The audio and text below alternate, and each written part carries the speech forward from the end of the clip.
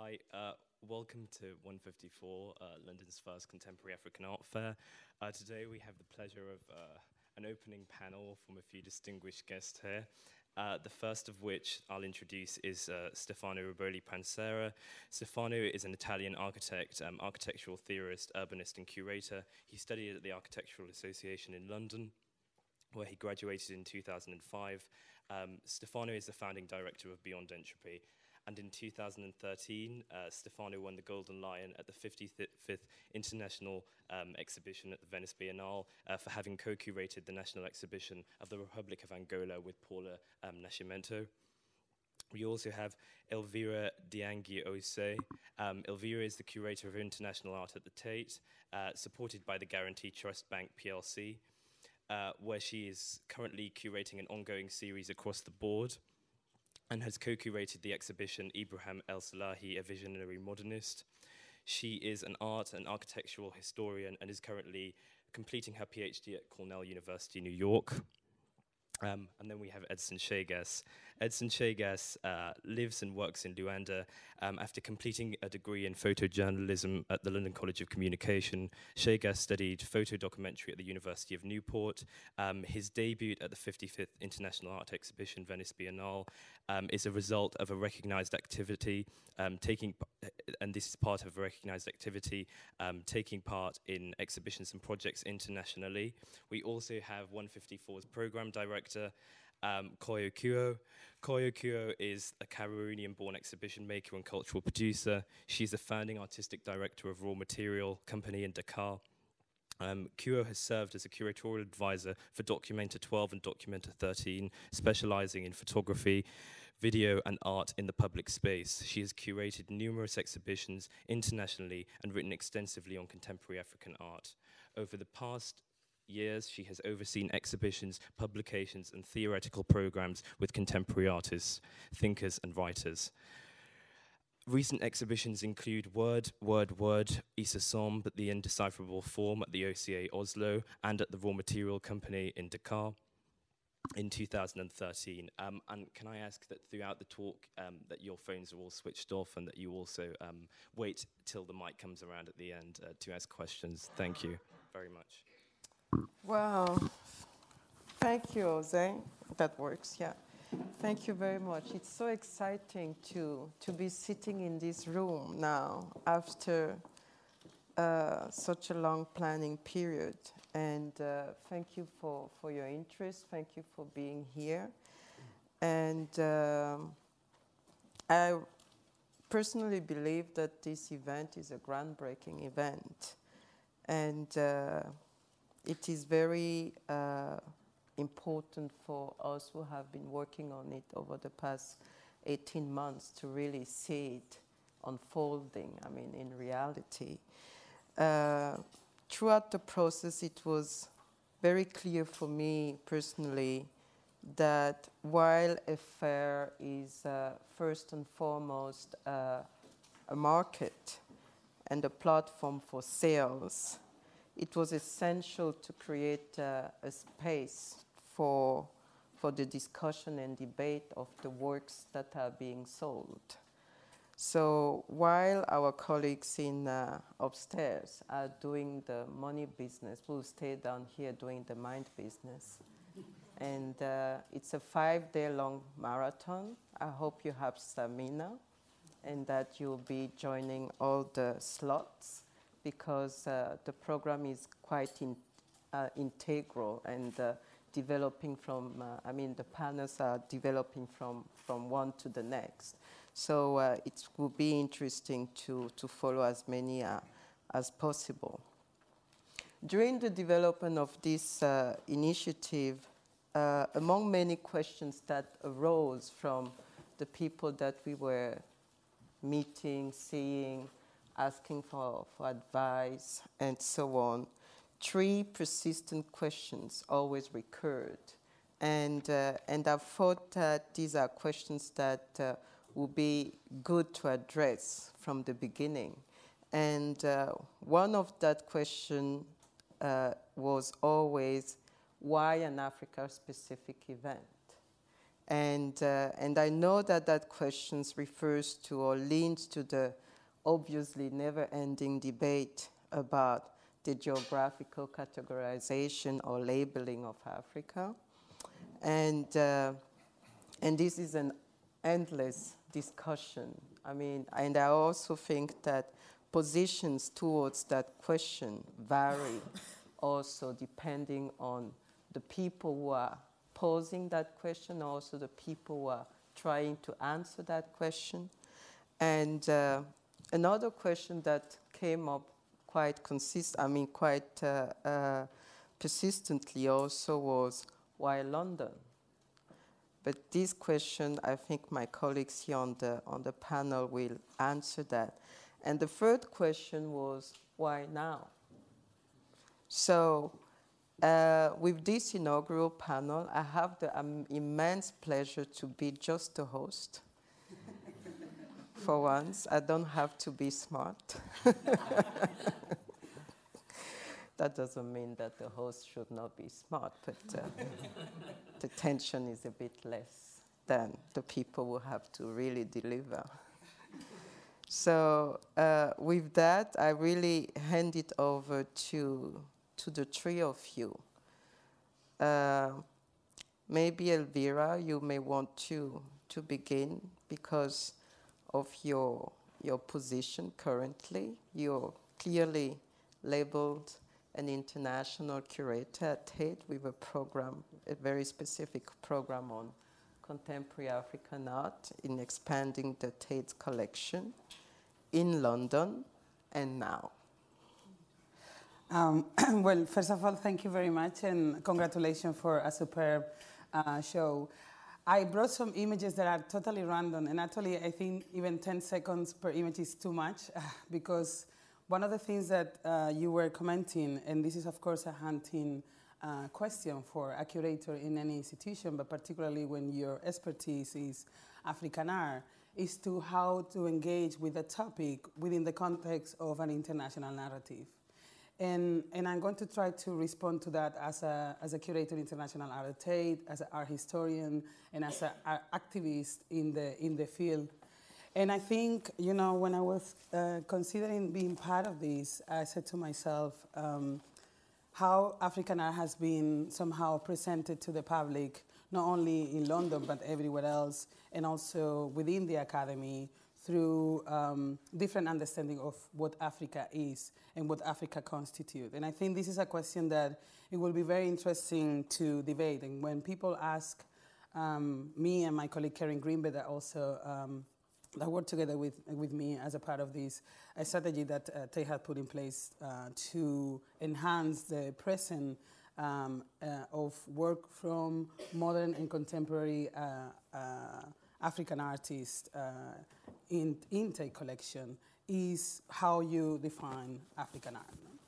And I think, as you said before, not in your presentation, but also in the context of the fair, there are always issues about authenticity, you know? And throughout my experience as a curator and as a scholar, you always have this feeling that no matter what exhibition was taking place, it was certainly presenting a new definition of African art. What was African art? What is a modern African art? What is contemporary African art? And I think what is interesting about all of that is to avoid the issues of authenticity and go straight forward to the work of the artists that are the ones that are defining what they consider Africa is.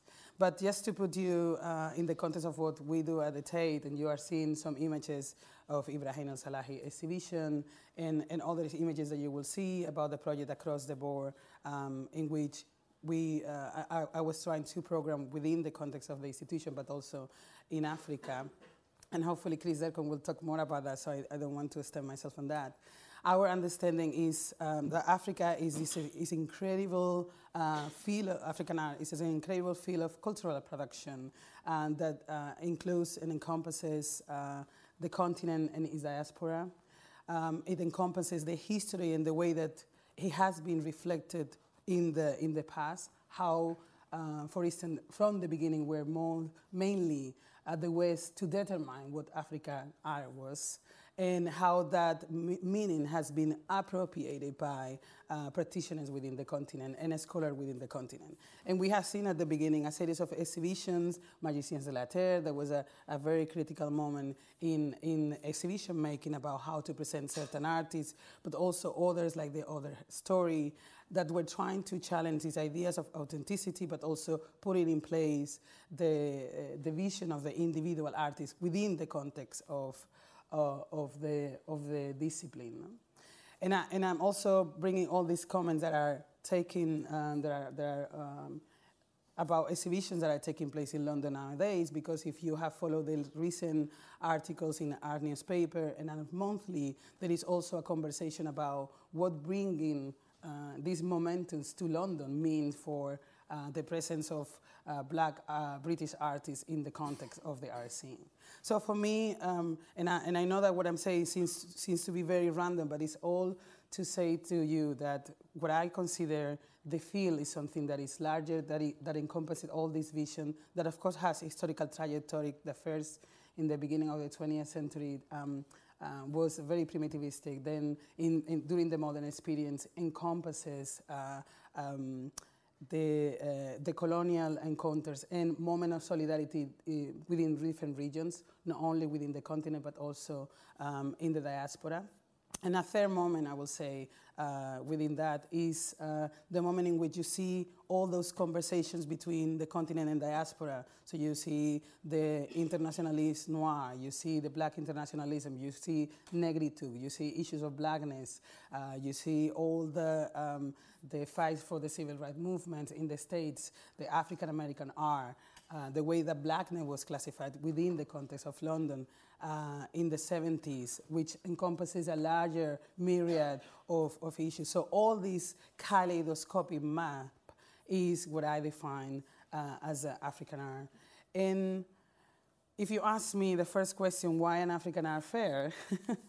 I will say that it is necessary to bring that to the public arena, to bring that to the audience. In a context of London that has seen Africa 95 and all that myriad of exhibitions that happened at the time, which I think, together with the moment in the 89 with the Magiciens de la Terre, signifies the interest of academia, art scene, museum studies, and museology and museography, but also the market now for the appetite of all these four entities for a certain kind of art. And then maybe later we can talk about, why now and also the thing. Thank you so much, Elvira. I would like to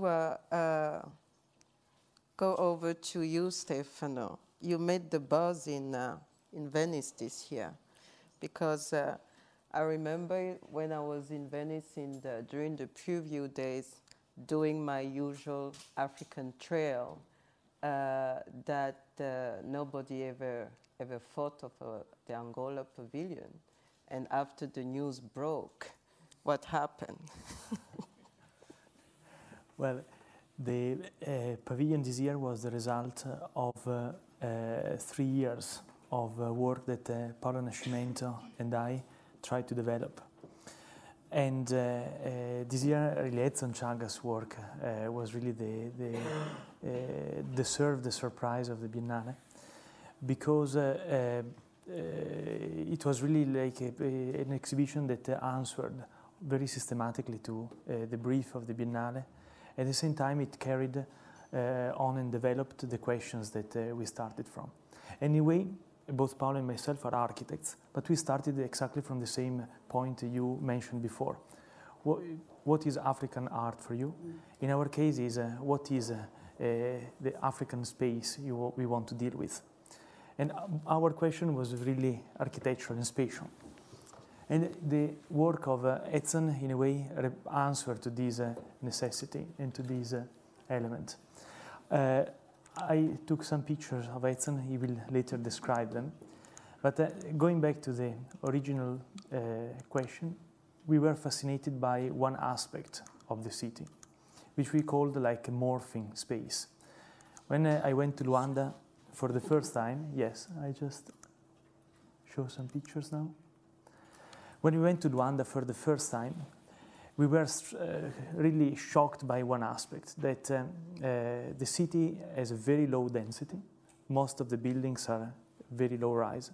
And there is an urban density which is higher than Manhattan, which is something which is totally inexplicable for our conventional way of dealing with the city. Why? Because every space in Luanda answers to a multiplicity of functions simultaneously. Every space is constantly and simultaneously house, workshop, garage, laboratory. There is this condition that Gilles Deleuze would have defined as undecidable. And for Paul and for me, this was like a very interesting starting point to decide and to define a typical character of the African city that it doesn't recur in Europe or in the States or in Asia. It was really a very peculiar aspect. And all our research had grown from this very specific quality, this morphing space. The work of Edson, that I just showed before, really celebrates this position, because with a very simple action of relocating, replacing an object in the urban context, Edson shows how an object can create new relationship with the urban context and informs an entirely different understanding of the urban space as well as the object. Later on, Edson will explain more in detail the project, but what we are very fascinated about was this operation that doesn't deal with the imposition of a form, but with the reframing of a certain conditions or forces in a given context. This was, I think, the reason why we were so fascinated about Edson's work, and why simultaneously it was very coherent with our urban analysis of Luanda. This was our approach. And so, in a way, even if we come from different backgrounds, I always repeat that we are not curators, we are architects. You say you were a pilot. Well, yes, in a way, we are pirates because we always move from one domain to the other. We are interested in developing and exploring this idea of a morphing space. And for us, it doesn't matter if it is Architecture Biennale or Art Biennale. We just want to develop it as coherently as possible. So this is the first thing. What is Africa for us? Africa is the territory defined by this way of dwelling space, which is constantly morphing and evolving. Then the second question you raised was why London and why now?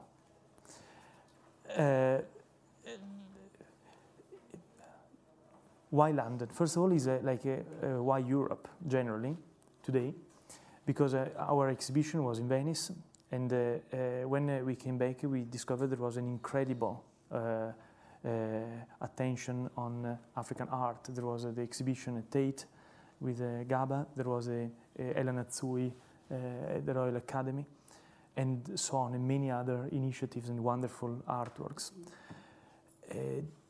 This is interesting for me because it is a geopolitical shift. For almost 500 years, we dealt with a world which was led by the so-called Atlantic supremacy, where everything was happening between Europe and the States. And now there is an incredible attention to the Mediterranean and to Africa, that are like two of the most interesting territories where extraordinary political changes are happening, extraordinary economic development is happening. And this is clearly, this attention to Africa is a reflection of this geopolitical transformation that are happening. Finally, why now?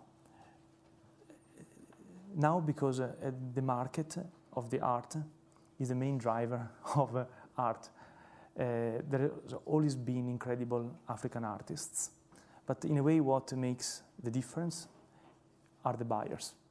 And today we are seeing an incredible number of very sophisticated and very wealthy collectors from Africa that of course have the economic power and the cultural sophistication to determine and to discover and to cultivate and to make extraordinary artists blossom. And I think that the reason why it is very relevant and very contemporary to show such a beautiful exhibition of African art like upstairs with 154 is precisely because, again, this is a geopolitical new horizon, or if not, probably it's not new, it is already very, it has already a very prestigious history, but now definitely the number of these markets are becoming so important that London has got to really recognize these forces with a new importance. If you allow me, no, it's good that you say. Sorry that I'm jumping here. Has a lot to say about that, but Yes. go ahead. No. I just wanted to point it out that you were saying, and I think you rectified at the end, saying that it's not new. I mean, it's new to the scene here. It's new to the attention to certain collection. But obviously, contemporary African art and modern African art was collected locally, and I think this is something that is interesting.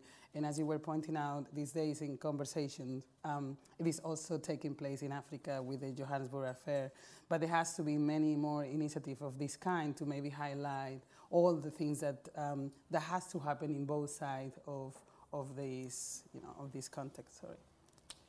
Edson. Hello. Well, it's hard questions for me because I have been always shifting around the world like a pirate, like since kid going to Europe, Africa. So I was a bit in the middle of this. And there was less, in my point of view, less information about African art and African venues.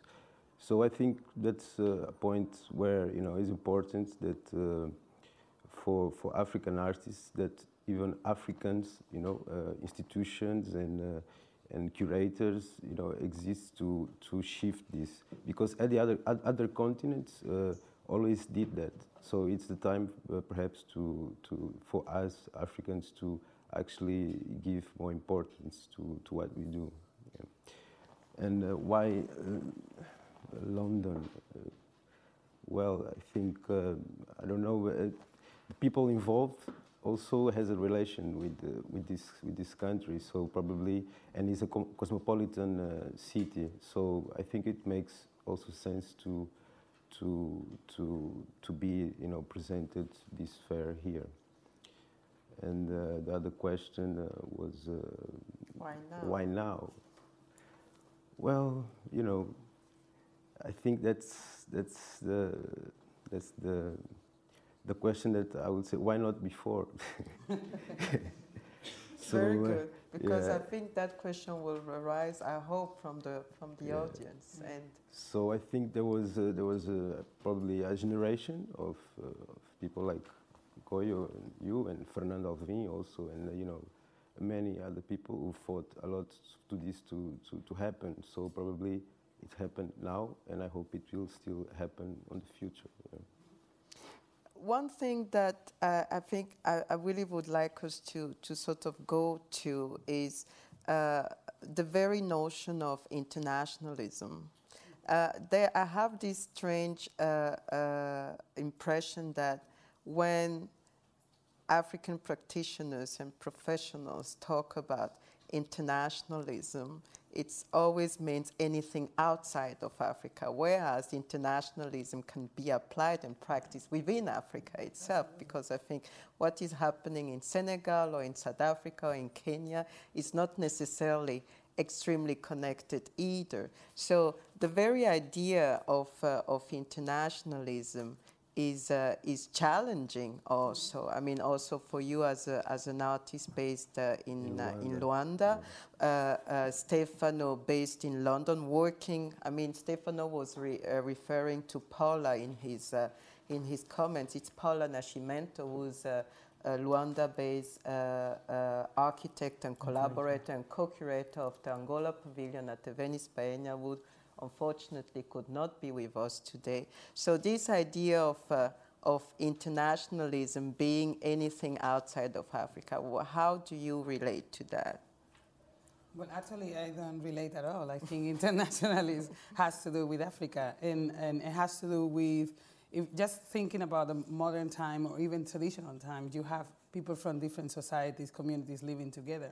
So it's already, if you want to use Achille Mbembe's notion of Afropolitanism as a way of engaging with a cosmopolitan way of understanding life, no?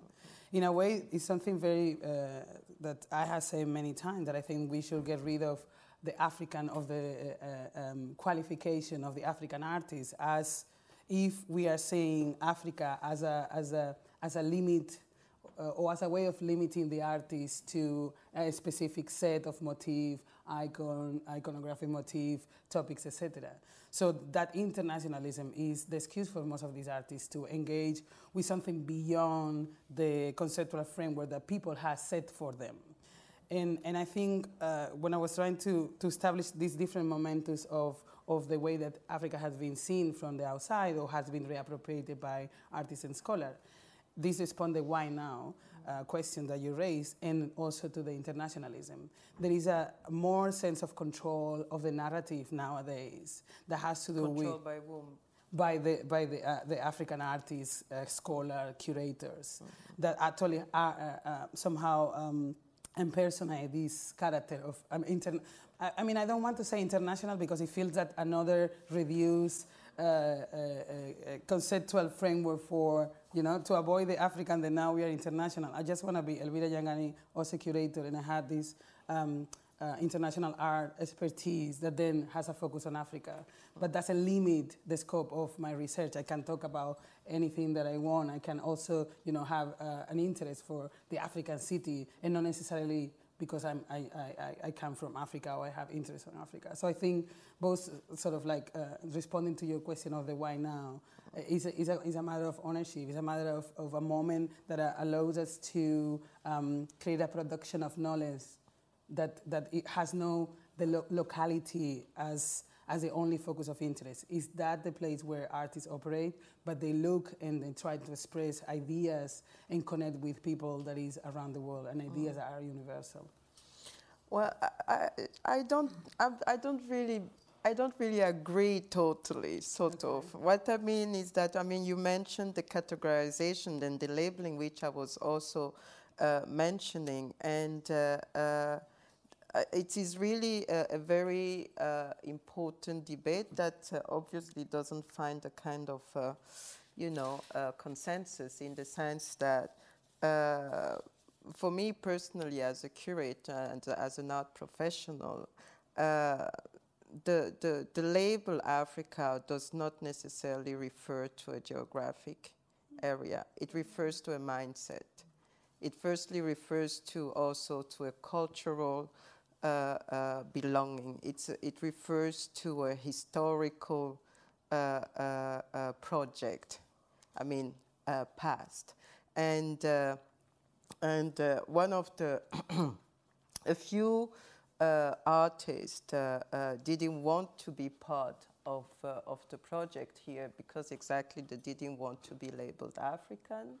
And one of my personal, reason of getting upset sometimes of African professionals is also always saying, "Oh, I'm not African, so what are you then?" No, but I'm not no, let me finish. I'm not saying I am. Yes.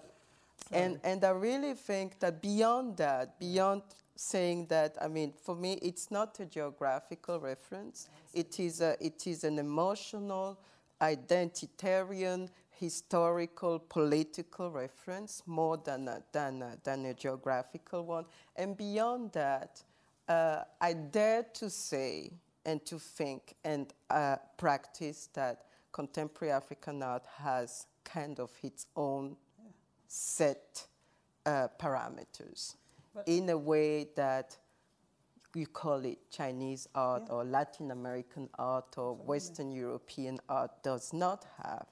And I was asked that question also, and one of it that I always, and this is what I want maybe Edson to respond, is one of the things that I see over the past 2 decades of my practice in that field is that a lot of contemporary production by African artists or in the diaspora. And I also like the idea that Africa is really way more beyond the confines of the geographical limitations of the continent itself.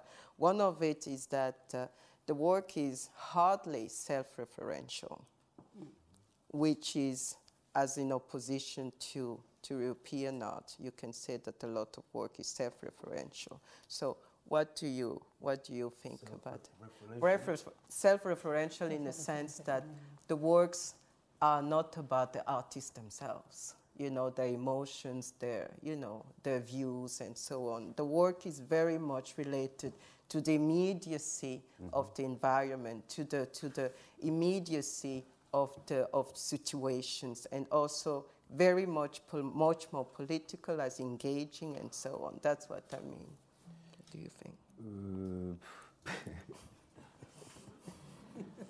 I don't know. I probably talk about me because for me it's difficult, being in many places, and I'm African from Angola, but since kid in Angola we were used to see things from other countries, So I would hear Michael Jackson, even though I was living in a socialist regime. But there is these mixtures that also, even living in Africa, I cannot ignore.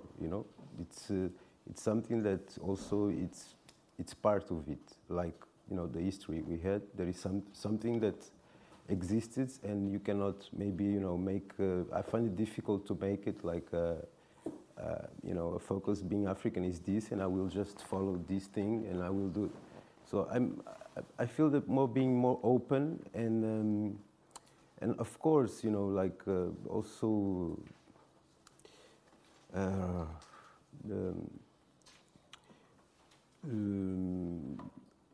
living and having this thing of I will tell a story when I went to Portugal, and. Stories are always good. And They help. And it was funny when I arrived in '92, because there was the civil war after the elections, and I went to Portugal, and some of my colleagues at school were asking me, "So you came by ship?" And I said, "No, by airplane." And so you, and then a lot of, and I asked to the guy, "So do you know how to put the belt on the airplane?" And he said, "Yes, of course, it's like that." I said, "No, it's like this." And then the other guys who actually have been in an airplane was making fun of the other guy, So there was always this, let's say, things going to you, and I mean, very related to probably like you are African, probably you are always different from the rest of the world. But in a way, yeah, we are all different. We are maybe, from one country, from one continent, but we are also part of the world. So, and then I think on my work and many works from other African artists, that's probably what's the engagement, because it's very present still, I don't know if I respond to your question. So, no, I just wanted to say that I'm not rejecting the fact of being African, of course, or black or whatever. I'm not rejecting that. What I'm saying is that sometimes that the classification Africa has been imposed from outside. I like the way I use it. And I think, as I expressed from the very beginning, I engage with different ways of understanding that are actually brought by the artists.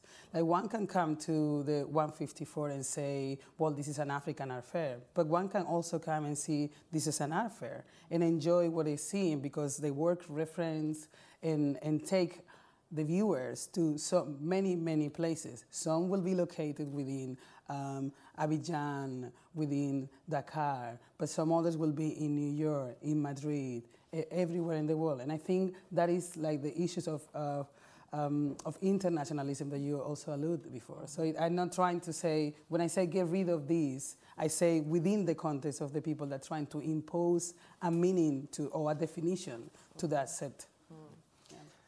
Yes, Stefano. Before, I think we still have like 5 minutes before we really have to give the room to the audience to react. Yes, please. There is one thing that for me is funny, because if someone asks me if I feel like an Italian architect, probably I would be totally devastated. I would just leave the room and say I reject it strongly. And the other day someone asked me, she was an Italian journalist in Milan, and she asked me to release an interview because she was interested in Italian artists abroad and architects. And I said, well, I'm not Italian. You know, you just look for someone else. And I think that this concern, in a way, is already this concern of being Italian or being Angolan and stuff like this. In many cases, quite redundant in a way. When we saw Edson work, for me it was love at first sight. And Paola and I were in a party in Luanda. And I asked Paola, what is this picture about? And she said, he's a very young artist who takes objects, places them in the city, and then he takes a picture of it. And he does this ongoing catalog. And this just was in my mind, and I didn't even think about if it was from Angola or from Kenya or from Germany. It was just a damn beautiful picture. And when Massimiliano Gioni presented the theme of the Biennale, the Encyclopedic Palace, it was almost automatic to think about Edson, because intuitively he managed to really pick up the essence of the theoretical problem set up by Gioni, that every palace, in the moment when it tends to be universal, it cannot be a palace anymore, it becomes a city. And that's why Edson, in a way, managed to put together our interest into the African city, the theme of the Encyclopedic Palace, and these wonderful pictures. And in front of this contemporary thinking, the locality, in a way, falls apart and it disappears almost. It's nice because Agamben gave a wonderful definition of the paradigm. In the moment when he discussed about locality and globality, he defined the figure of the paradigm as an exemplary case, which is neither singular nor universal, but is an example that entails a domain which is larger than the singular and not as universal as an abstract category. And this, I believe, is the power of some of the pictures of Edson that managed to be very well rooted in the reality of Luanda, because they're really specific of Luanda. At the same time, they show a sensibility that is very good to describe an entire territory, which is much wider than Africa itself as a continent, or it really describes this state of mind, as you said before.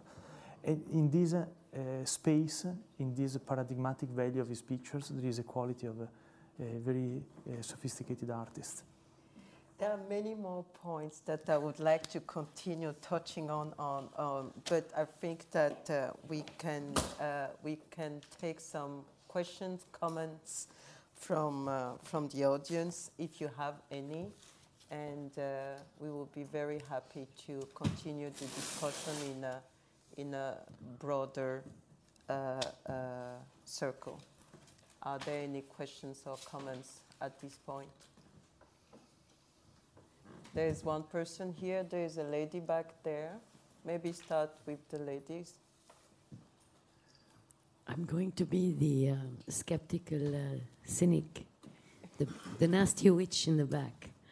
How about if we think of this moment, this international moment, this interest in Africa, as the result of Africa appearing in the business pages of magazines and newspapers for the past 3 years, as the untapped market where there's suddenly a middle class that uses cell phones, that pays electricity bill with the cell. It's a bit like in this age of a financial crisis in Europe and in the United States, Africa is appearing like there's like a new gold rush towards Africa, 1. 2, and what about if we think about this internationalism in Africa, or Africa entering the zone of internationalism with China, having created a new cosmopolitanism in the continent. Thank you. Do you want us to respond? No. Yeah. Yes. Yes, we can respond to that. And what the skeptic cynical is a very dear friend of mine. That's how I like it.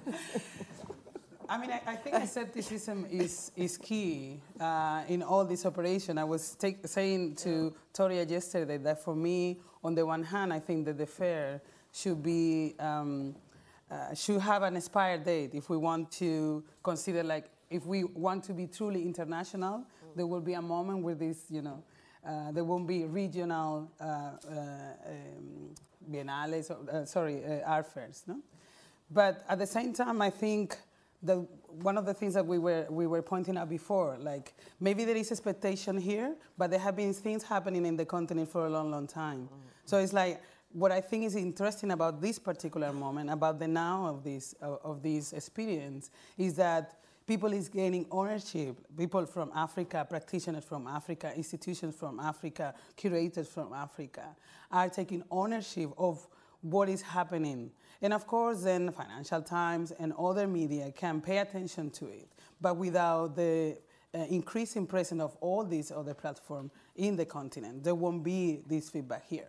What I think is interesting is going to happen next. What is going to happen with Exxon after his Golden Lion? What is going to happen with the fair next year or after the 3 first years that they had decided to work with it? What is going to happen at the Tate Modern after Mesha Gaba and El Salahi? I think this is the moment that we should be considering here, because it's about how we make this a sustainable discourse in the longer run.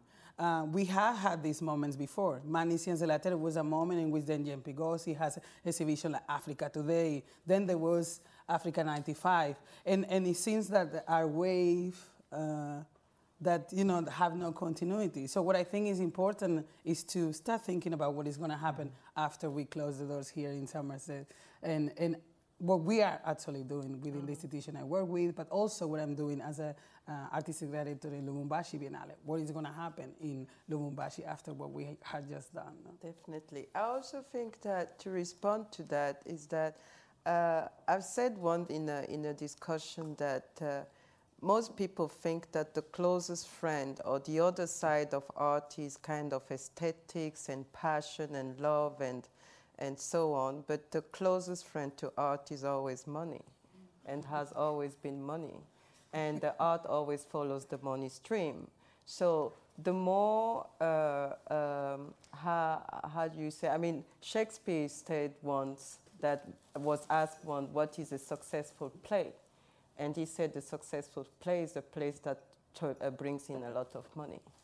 So I'm not kind of advocating the money prism, but I really believe that it is a bit naive to believe that the attraction to an art practice can go without the attraction of an economical environment. I mean, nobody wants to go invest in a place where the general perception is about wars and famine and so on, which has been, unfortunately, the case for Africa over the years. And that's one. And the other thing which I strongly believe in, and which is why the now question is interesting and is important, and Elvira tapped on it, there is a high sense of ownership that has been applied, produced, and taken over by, I think, a new generation of contemporary African practitioners, be them curators, writers, artists, organizers, and so on, which I believe are really taking over and benefiting from what the first and the other generation did in the mid-80s, the Black British movement and so on, which we are not really tapping on to now, which I hope we will do over the course of the next 5 days. And that ownership and that vibrancy is coming from the continent. It's not coming from Paris, it's not coming from New York, it's coming from Dakar, it's coming from Nairobi, it's coming from Johannesburg, and we are bringing it to London. That's the thing. Yes. Right. And it's not coming from China, by the way.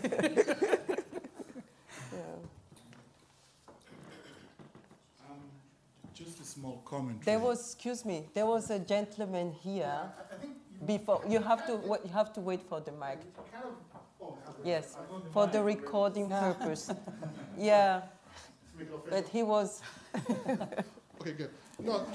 I guess my comment is kind of answered somewhat. You had mentioned that this is a groundbreaking exhibition. There was a show in '91 at the New Museum in New York called Africa Explores 20th Century African Art. So apparently the first art show outside of Africa of contemporary African art. In '99, there was a art news article about the new avant-garde, African art again. And so, so what makes this groundbreaking? I mean, I like the show, it is definitely much more market-driven than like a museum show like the one in New York. But so what makes this, in your estimate, groundbreaking? And you might have sort of answered it, but that was my question. You mean that the fair? The fair. But I think what Koyo is pointing out from the beginning is not the fair being groundbreaking. Of course, there hasn't been an African art fair or contemporary African art fair in London, so it is by definition pioneer. But then I think what is interesting and groundbreaking is the moment, which is what our colleague there was mentioning. It's like this moment is not only happening in London, but it seems that many things are taking place here. And of course, some things are leading the way, what we had done at the Tate, this fair. Certain things are happening here. And what we are trying to somehow highlight is the fact that the moment here, without the local expertise, without the rhythm that comes from the streets of Luanda, without the connections that we have with people that is producing work, the galleries, the art fairs in Johannesburg, without the continuity of projects like Bamako, Dakar, Biennales, this won't happen. Like Koyo or Toria would have never thought about doing a contemporary African art fair. And of course it has to, as you said, is money because, without people that were willing to come with their work here from galleries all around the world, but without people that is willing to buy those work, you won't do a fair. Exactly. That's, yeah. But I think it's beyond that. It's also is a moment you can profit the momentum and then consolidate the thing. That's why I think the now is extremely crucial, but the after is gonna be a huge task, and we have all our roles in that. And yes, go ahead. And then we have 1 second. So. Yeah. By the way, I like very much this attention that you give and this emphasis to the after. Mm-hmm. And one of these symptoms of the after can be seen from, at least in my case, from the interest that artists express to go to Luanda to work, because this movement is never just in one direction, it's always symmetrical. And I receive constantly emails of requests from young European, North American, and Central Asian artists that express a desire to go to our space in Luanda to do residencies and to work. And I think that this is a very interesting possibility of the after, which is revealed by this symmetrical movement. Mm-hmm. And I think that it would be quite fascinating to do like a European art fair in Luanda. We can ask Freeze to relocate. You have the Triennale of Luanda. You have the Triennale, which is a big, and it's not just for Angolan artists. So it's a very mixed, international event, and with fine arts, and many kind of like music. Yeah. So it's very broad.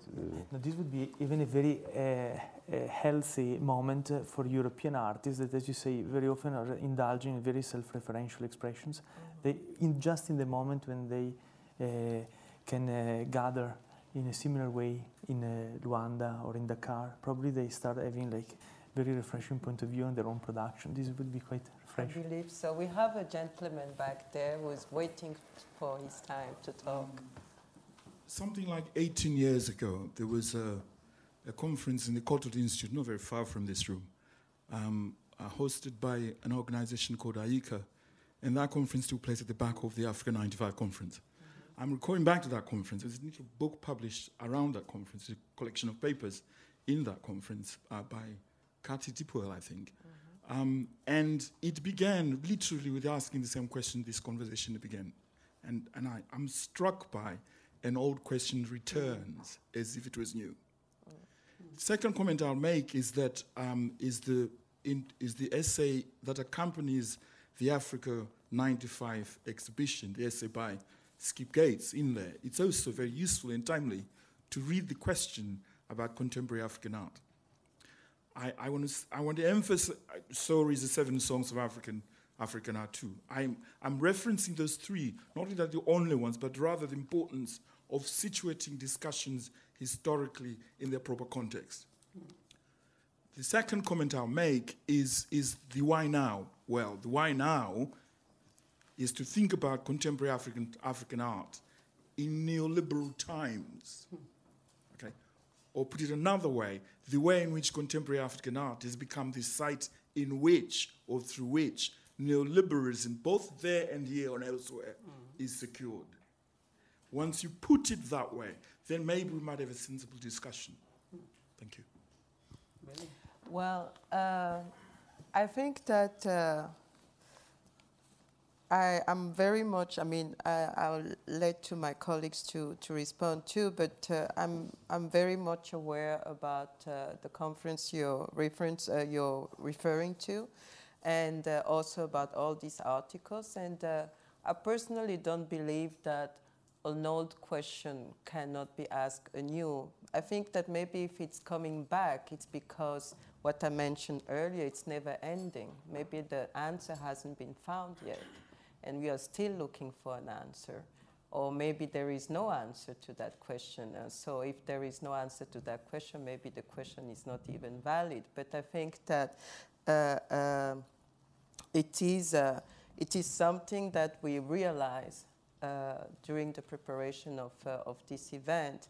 And I have to really emphasize that as much as I'm part of the organization and of specifically the theoretical program, the artistic selection of this event, I'm not really a fair person, you know, and my expertise lays totally somewhere else. But I think that it is still obviously important for African professionals, be them artists, curators, critics, writers, and so on, to define this idea or non-idea, if you want, of Africa. So back then, 18 years ago, I think that what Africa 95 did was important for London, for Europe, but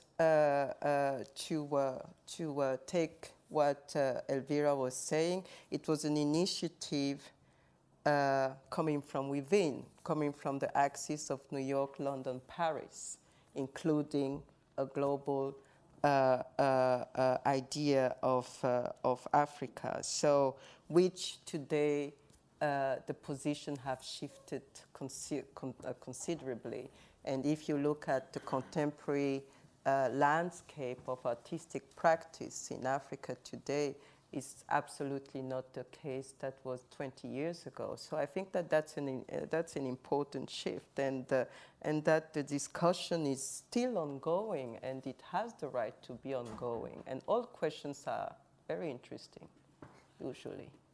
I would like to point out just one comment to what you were saying, because this is something that it really hands me. I also, I was educated in Spain. I grew up in a country that didn't have these kind of conversations about blackness, race, and sort of like a social dialogue in relation to different communities.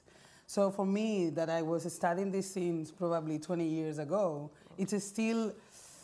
it's very uncomfortable to be here talking about these things again. But there are two ways that I will respond to your comment. One is that, yes, there are still so many things, particularly in 7 studies of modern art in Africa, that are relevant and that need to be highlighted, as well as some of the comments and the talks from the international conference in 1994 in Iniba that I think are specifically important to the context, the sort of conceptual context in which we are all in, no? Tate, this, and I think our monthly articles this past month are really crucial in that sense, also to understand the Black British movement. But I wanted to say that on the other hand, it is true that even with those in mind, and I think that to myself when I invited Otto Bonenkanga and Nastio Mosquito to present the project at the Times to respond to the idea of political representation in the context of Tate collection, Otto Bonenkanga said to me, but if we start talking about Africa, we're going to reach to all these common logi that we have been trying to escape. Yeah. And it's true. Yeah, very true. And the only way that you can engage with that is with the work of the artist, with the things that, like they pose challenges way beyond sometimes our curatorial frameworks. The problem is that this fair already brings those topics to the conversation because it's a specific fair on African art. And that is the way that it has been presented to the world, and that is the way in which also can capitalize and negotiate its space within that arena, the neoliberal world that you talk about. To respond to the question of the neoliberalism, it's true. And then there are now a neoliberalism within the continent. And and Koyo has said very clearly, she's not an art fair person, I'm not an art fair person. I'm really, like sometimes I'm very, sort of like, how you say? Love and hate not uncomfortable, but you know, it's like I feel myself like wearing my mom's shoes when I was 5 years old, being even a Tate curator, because my expertise has always been in the alternative side. It has always been in the guerrilla. So for me, like having this work and also working with Sami Balogi and Patrick Mudekeresa in Lubumbashi, working with artists like Exxon Chagas or Joanna Min, Nastio Mosquito, that are like dealing with the underground intervention in their local context is crucial. And what I think is interesting is to see how the new liberal world in those contexts is going to affect the work of these artists. Are they going to be able to connect with all of them to still produce the kind of artistic engagement with community, with social dialogue, with a critical position that they used to do before they were somehow part of the mainstream or were part of the appeal of the mainstream? And I think that is why the question of the now and the after is really crucial. But I think for me, the response to that is the ownership. All these practitioners, in which category they are owning a narrative. And that didn't happen as is happening now before. So this is why this moment is crucial. There is two hands here. We'll take these two more, and then I think we'll have to make a break to allow the setup for the next panel.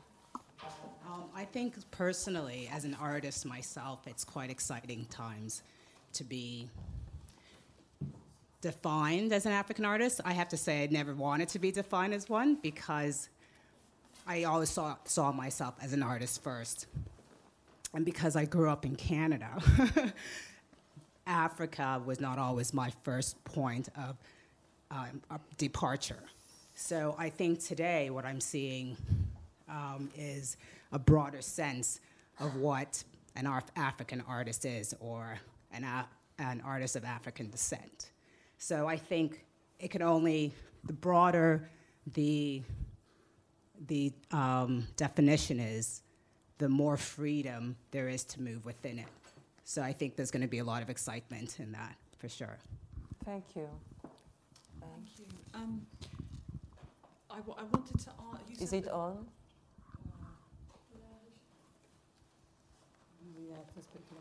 Hello? Yeah. Can you hear me? Yeah. My question relates to something you said at the beginning, Koyo, about the money's upstairs, the mines are down here. I want to be a bit... Don't take it literal. No. It's just the location. The auditorium happens to be here. If I was to take it literally, I'd be upstairs trying to find it. But I wanted to be a bit provocative, if I can, but I don't want to put people's backs up. I came here yesterday, and I met several buyers. And what struck me was, first of all, that they were, I think one of you said that a lot of the buyers are still Western or people of the North. They were people of the North, but they were all people who had made their money, they told me very openly, in Africa, from the natural resources, of the raw materials of Africa, diamonds, oil, etc. And this is, I mean, in a way, I'm kind of asking an impossible question, because to go back to the point about neoliberalism, we live at a time when it seems so pessimistic that we can change the economic order. But I did find it, I found myself feeling pessimistic and depressed about that the people who are buying the art, I mean, I don't want to make too many generalizations, but perhaps a lot of the people who are still buying the art, who've still got the money, are people who've made it off the backs of the poor, off the backs of the exploited, many of whom live in the South. And I'd be particularly interested to hear what Edson feels about this as an artist whose work I really, really like. I've lived in Luanda, and I think your work is really, it's very touching to see. But I'd like to know what you all think about, you know, does it matter who buys it? Does it matter? I mean, what you feel about that? I have wow, that's another never-ending question. That doesn't only applies to Africa. I mean, I remember it was in 2005, when was the big fight in Venice with Checklist and the Docolo?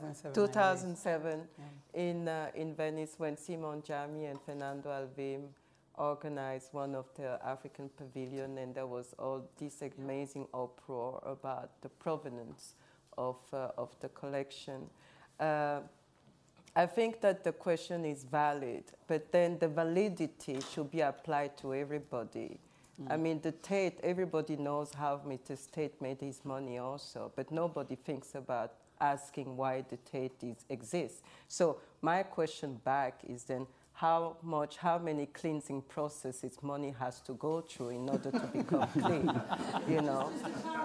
Just to clarify, my question, I totally agree with you about the 2007. I thought the discussion and the hypocrisy of the West. I'm a journalist. I tried to tell a story about that, defending Sindika Dokolo, and I couldn't find a media outlet. Oh, sorry, Mike.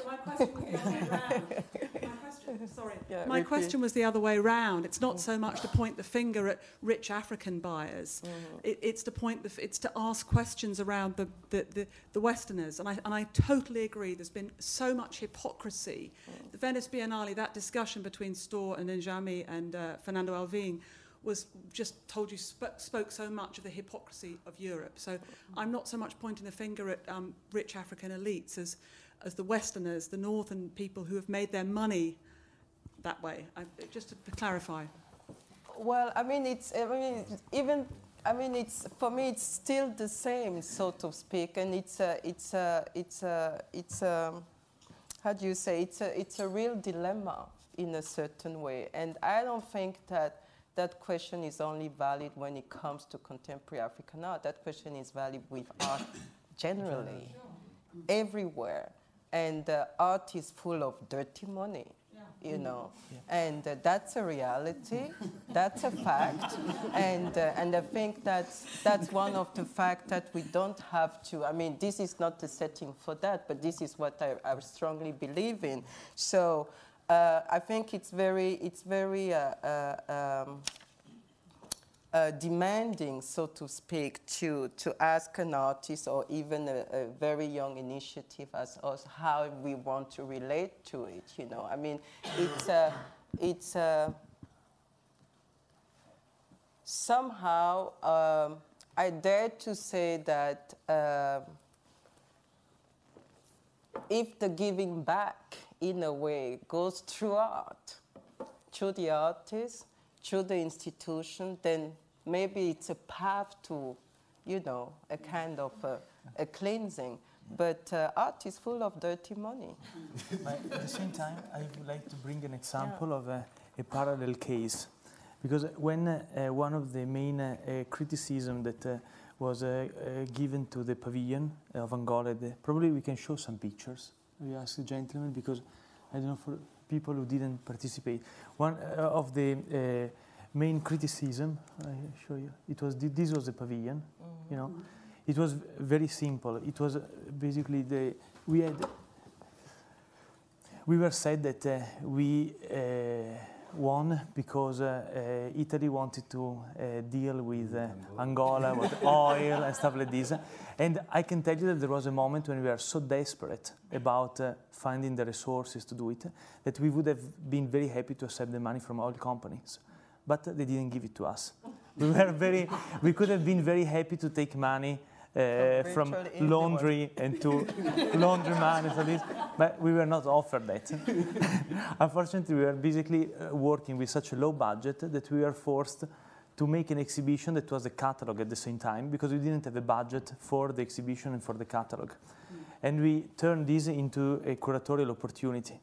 And even more, we had such a low budget that we were not able to occupy a proper empty space to do the exhibition. So we had to go in an existing museum which is always closed, and we dealt with the foundation that manages the museum and said, okay, you give us a discount on the space and we pay the security for you for the entire duration of the exhibition. In a way, this is exactly the opposite example of what you're mentioning. There are cases, successful cases where there is such a short, limited amount of money, and this trigger the opportunities that we had. In 3 days, I shouldn't say that, probably this is off the record.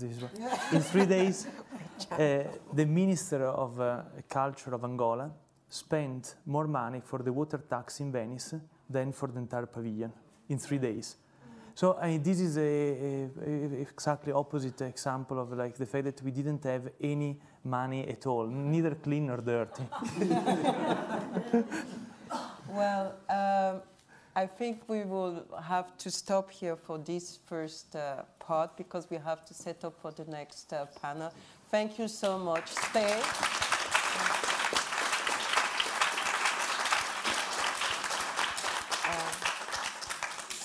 The continuing panel is exactly going to show us how neoliberalism functions within the art market, and panels after that also. Thank you.